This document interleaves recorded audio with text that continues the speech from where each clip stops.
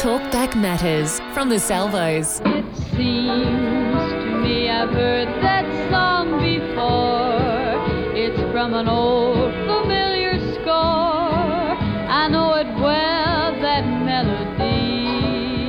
If you suffer with depression, it's a song you'll know very well. The thoughts of despair and hopelessness keep playing over and over and over in our minds with no end. Youth Awareness Week is in April, and one of the big challenges for teens is depression. It's regarded as a serious problem that impacts every aspect of their life, and left untreated can lead to a string of self-abuse, including suicide. Currently, one source says that suicide in this country is in the top 3 killers. And our specialist Ewan works with psychiatric triage in a public hospital emergency department. Recently, he was published in a journal comparing standard mood changes with depression, an illness which is no respecter of persons. Postnatal depression, teens, the elderly.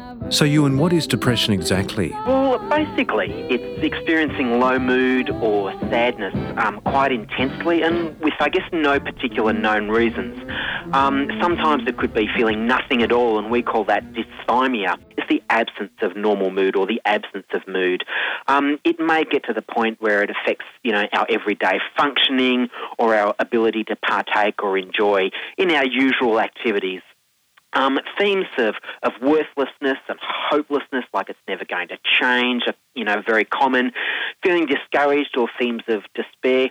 And the duration's important as well. It could be a mild depression where it lasts a couple of weeks, or a major depressive episode where it can last many months or many years. And what really alarms me is depression is referred to as an illness, which makes it sound so beyond hope. I guess the nature of depression is that you feel beyond hope, and when you're in that depth and you've been in that for a long time, that darkness, as people sometimes say, who can blame someone for feeling that nothing can be done? So yes, you're certainly right in referring it to an illness in that manner. So how might someone know if they're suffering from depression?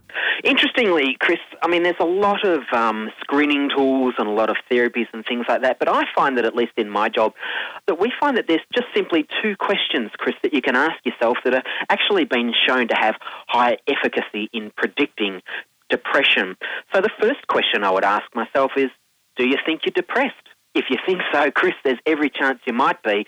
And the second question you'd ask yourself is, have you lost enjoyment in activities or leisure? I think if the answer is yes to those, maybe ask yourself some other questions like, how long have you been feeling this way? Is it short-term? Is it long-term? Is it affecting your functioning in other ways?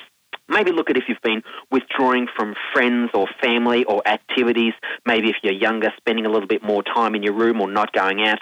Are relying on substances for comfort. And we don't necessarily mean drugs or alcohol, but it might be comfort eating, for example. Some people eat more or some people eat less. So some sort of substance for comfort. Basically, have you been feeling teary or have you been moody? Has your sleep or your appetite or your concentration changed in any way? Have you been feeling fearful or anxious or getting agitated a little more easily? I'd be curious also to know if you or family members have a history of depression.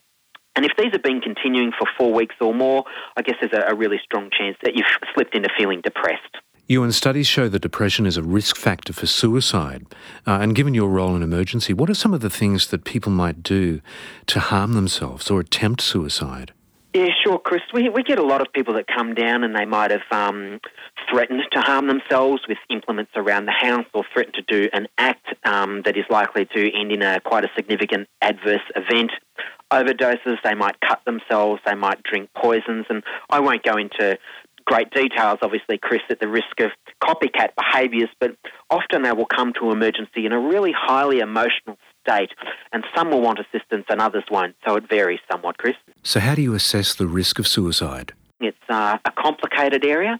It's a sensitive area. So as I'm talking about this, if anyone's taking offence at the clinical way I presented, I don't mean it as to such. In many respects it can be not entirely reliable because things change. Someone might be there as I'm assessing them and they're genuinely not suicidal at the time, but they might go home and something will change and they might feel suicidal then. So, we can only look at the here and the now to a certain point.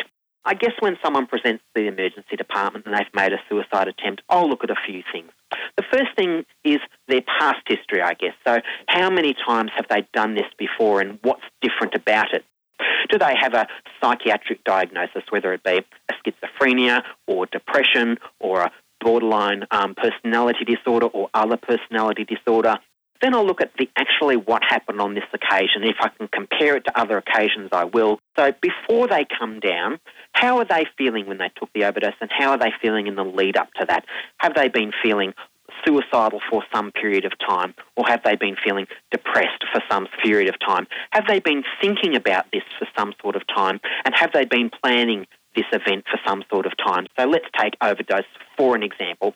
How well planned was it? Did they prepare for the death? So did they write a fairly intricate note, which might have been leaving certain things to certain people, and like a quasi-will, if you may. Often people might write notes, but notes in themselves can be just as impulsive as a suicide attempt, for example. So was it a well-planned note? Was it written? Was it typed? Was it signed?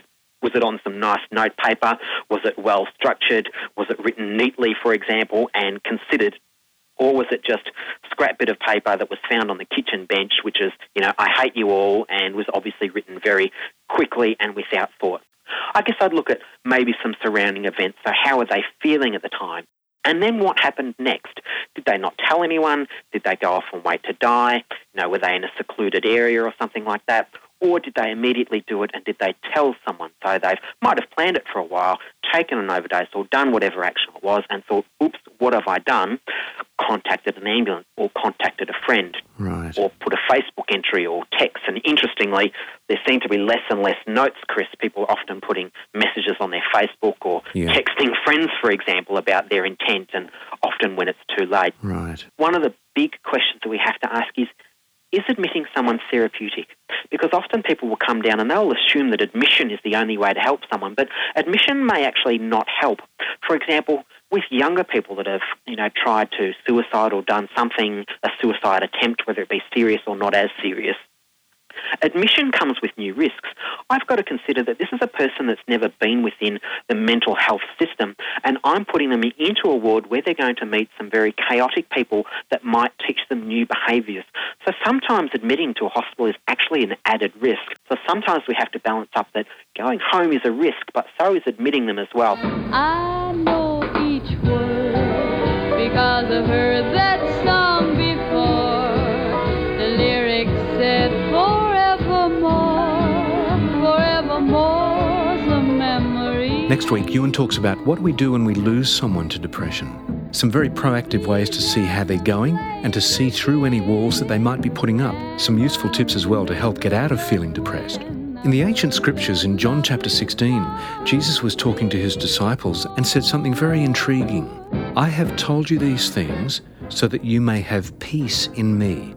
Here on earth you will have many trials and sorrows, but take heart because I have overcome the world. This is Light and Life. To contact us, go to salvos.org.au/radio.